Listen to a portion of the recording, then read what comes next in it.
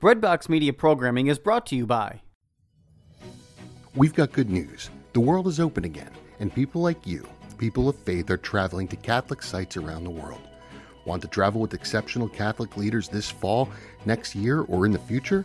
Are you looking to see specific sites, celebrate traditional Latin Mass, or travel to destinations without vaccine requirements? We are here to help you deepen your faith on pilgrimage. Give us a call at 1-800-842-4842 or visit us online at selectinternationaltours.com. Select International Tours is your pilgrimage company, and we have the perfect Catholic trip for you.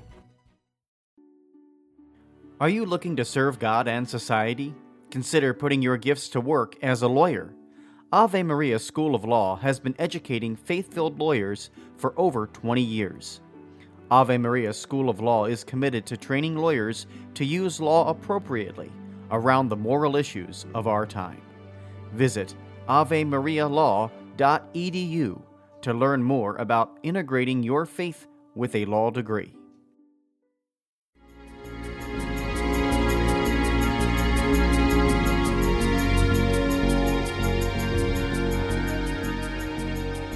Welcome to nospinhomilies.com. I invite you to join me to reflect upon the homilies of Father Dan. Father Dan will challenge us to open our heart, mind, and soul to the Word of God. Father Dan will draw upon sacred scripture along with art, literature, and the lives of the saints to help us grow in our love and knowledge of the scripture.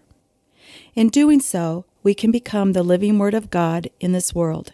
Now it is my pleasure to present to you No Spin Homilies.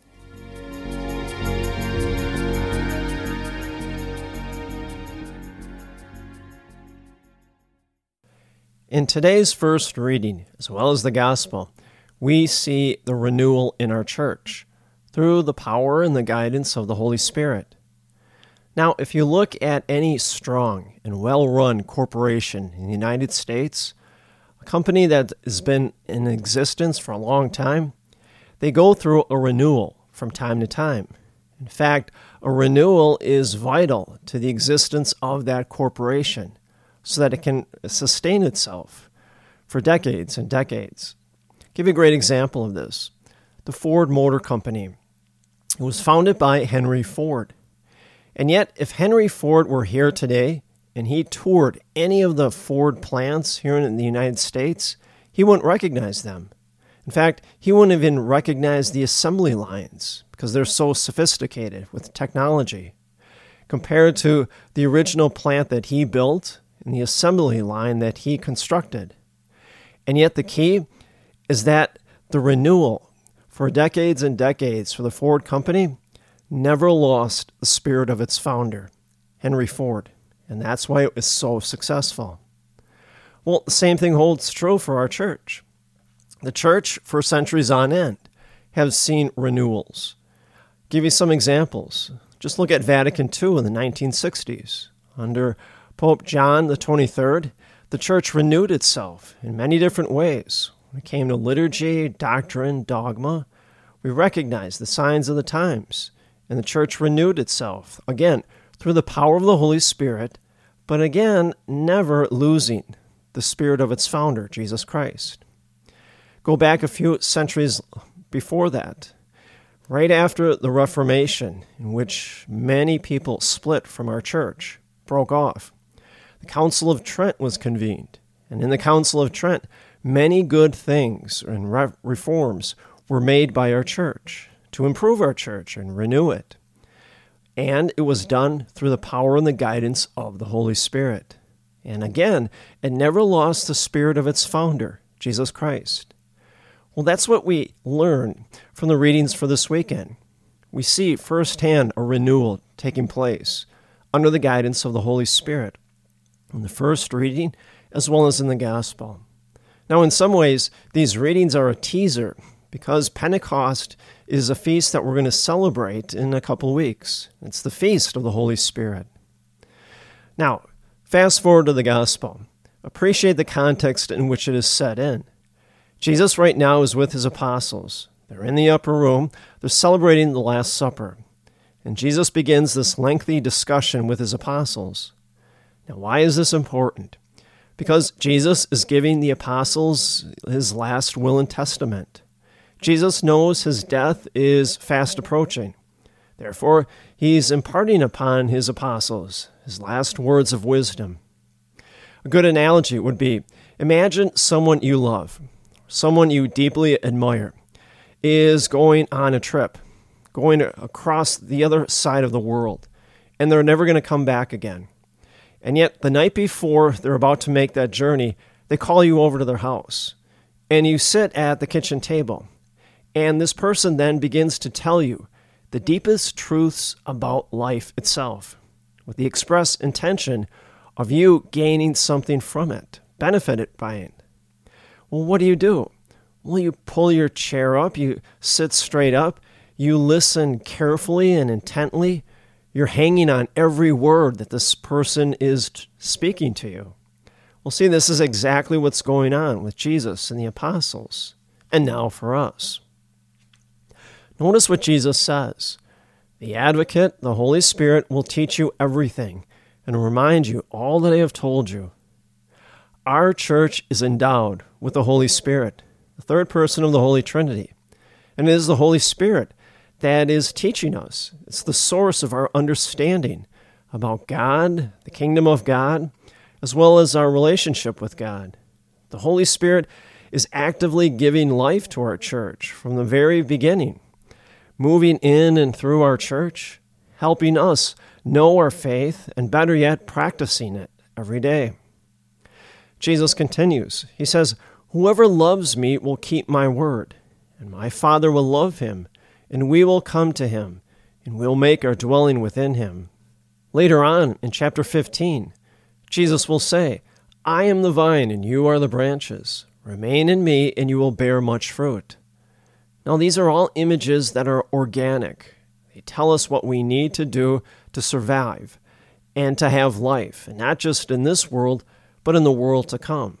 Essentially, it's telling us that God and God alone is the source of life. Now, a good analogy would be, take a plant. Now, many of us have already planted our gardens, and we know plants have to remain rooted in the ground to survive, because it's in the ground that plants draw upon the water and nutrients to survive. Just like a fish, it needs to remain in the water, first to breathe, and then to continue on and survive and live. Well, if you uproot that plant from the ground, if you take that fish out of the water, well, they'll both die because they're no longer in an environment that can support them and give them life. Well, what's the implication? Jesus is telling us, in order for us to have life, and not just in this world, but the world to come, we have to remain in him, because God is the only source of eternal life. Paul puts it best in Corinthians. Paul says, we, as the church, are the body of Christ, and Jesus is the head. Well, in the gospel for today, Jesus, the night before his death, he wants to make absolute sure the apostles, and now us, understand the seriousness of this teaching when he says, "Whoever loves me will keep my word." Well, Jesus is telling the apostles and us what we need to do to always be in a right relationship with God. Now, when you stop and think, throughout our life, many people are telling us what to do, and we benefit by that. Give you some examples. Your doctor tells you exactly what you need to do to live a healthy life. They'll tell you, you need to exercise on a regular basis, eat a proper diet, stop eating junk food. You go to your mechanic. Your mechanic will tell you exactly what you need to know to keep your car running for a good long time. They'll tell you to change your oil on a regular basis. Change your transmission fluid and your brakes according to a certain mileage. Rotate your tires. Well, you go to your dentist, and your dentist will tell you exactly what you need to do to have healthy teeth and gums. And so, throughout our life, people are telling us what to do, and we benefit by that. Well, the exact same thing holds true here in the gospel. That's what Jesus is doing. Now, realizing He's not laying down some arbitrary imposition or a burden. He's just laying out the facts. Just as our bodies thrive under certain conditions, diet and exercise, so too our soul will thrive under certain conditions, which is to remain in God. That's what Jesus means when he says, "Whoever loves me will keep my word." So Jesus is giving us a statement of fact, allowing, yes, our spiritual renewal to continue under the guidance of the Holy Spirit, but at the same time, we never lose the spirit of our founder, Jesus Christ. And so you say to yourself, well, how do we do that? How do we keep Jesus' word and remain in him? Well, it's pretty easy. Simply get back to the basics. First, a steady daily participation in a life of prayer. Praying every day. That's one of the best ways to remain in Christ. Now, we all know communication is vital in any relationship, especially serious relationships between best friends and even husband and wife. There's no way a husband and a wife can say, we communicate only once a week, but we've got a strong marriage. Well, they're just kidding themselves. Their marriage is doomed for failure. Well, likewise with prayer. We have to be able to pray to God every day, share with God our joys and our sorrows, our challenges and our victories, and be able to pray each and every day. We can't just pray to God when we feel like it or when we want something. A second way in which we can remain with Christ: stay close to the Eucharist. I always say never underestimate the transformative power of the Eucharist. Remember, we're all made in the image and likeness of Christ. The best way to grow in that likeness is by taking in the body of Christ as much and as often as we can every week. St. Catherine of Siena wrote in her book, The Dialogue, the more we take in the body of Christ over our lifetime transforms us to the extent that when we are ready to leave this world and enter the next world, we will stand in judgment of Christ. And Christ will peer into our soul, and he will see a mirror image of himself. That's what the Eucharist does for us. Another way for us to remain in Christ is a life of stewardship.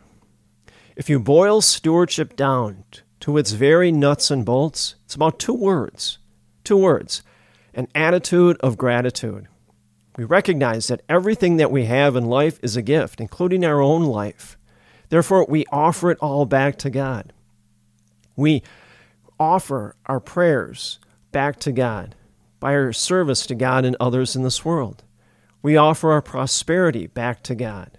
We offer our skills and abilities by volunteering at our parish for the benefit of others. See, when we do that, we become the person that God created us to be.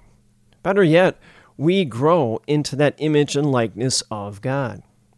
Who is the greatest example of stewardship? Well, Jesus himself. His whole life was about giving himself away. In his preaching and his teaching, his miracles, healing people, feeding people, ultimately climbing on the cross and giving his entire life away for us so that we may live. One last thing to think about. Jesus says, the Holy Spirit, who the Father will send, will teach you everything and remind you all that I told you. Well, the Holy Spirit is always renewing us, and we never lose the spirit of our founder, Jesus Christ. And in doing so, yes, we will always live by his word and by his teachings. And in doing so, Jesus, he will dwell within us, now and always. And may the grace and the peace of Jesus Christ rest upon you always.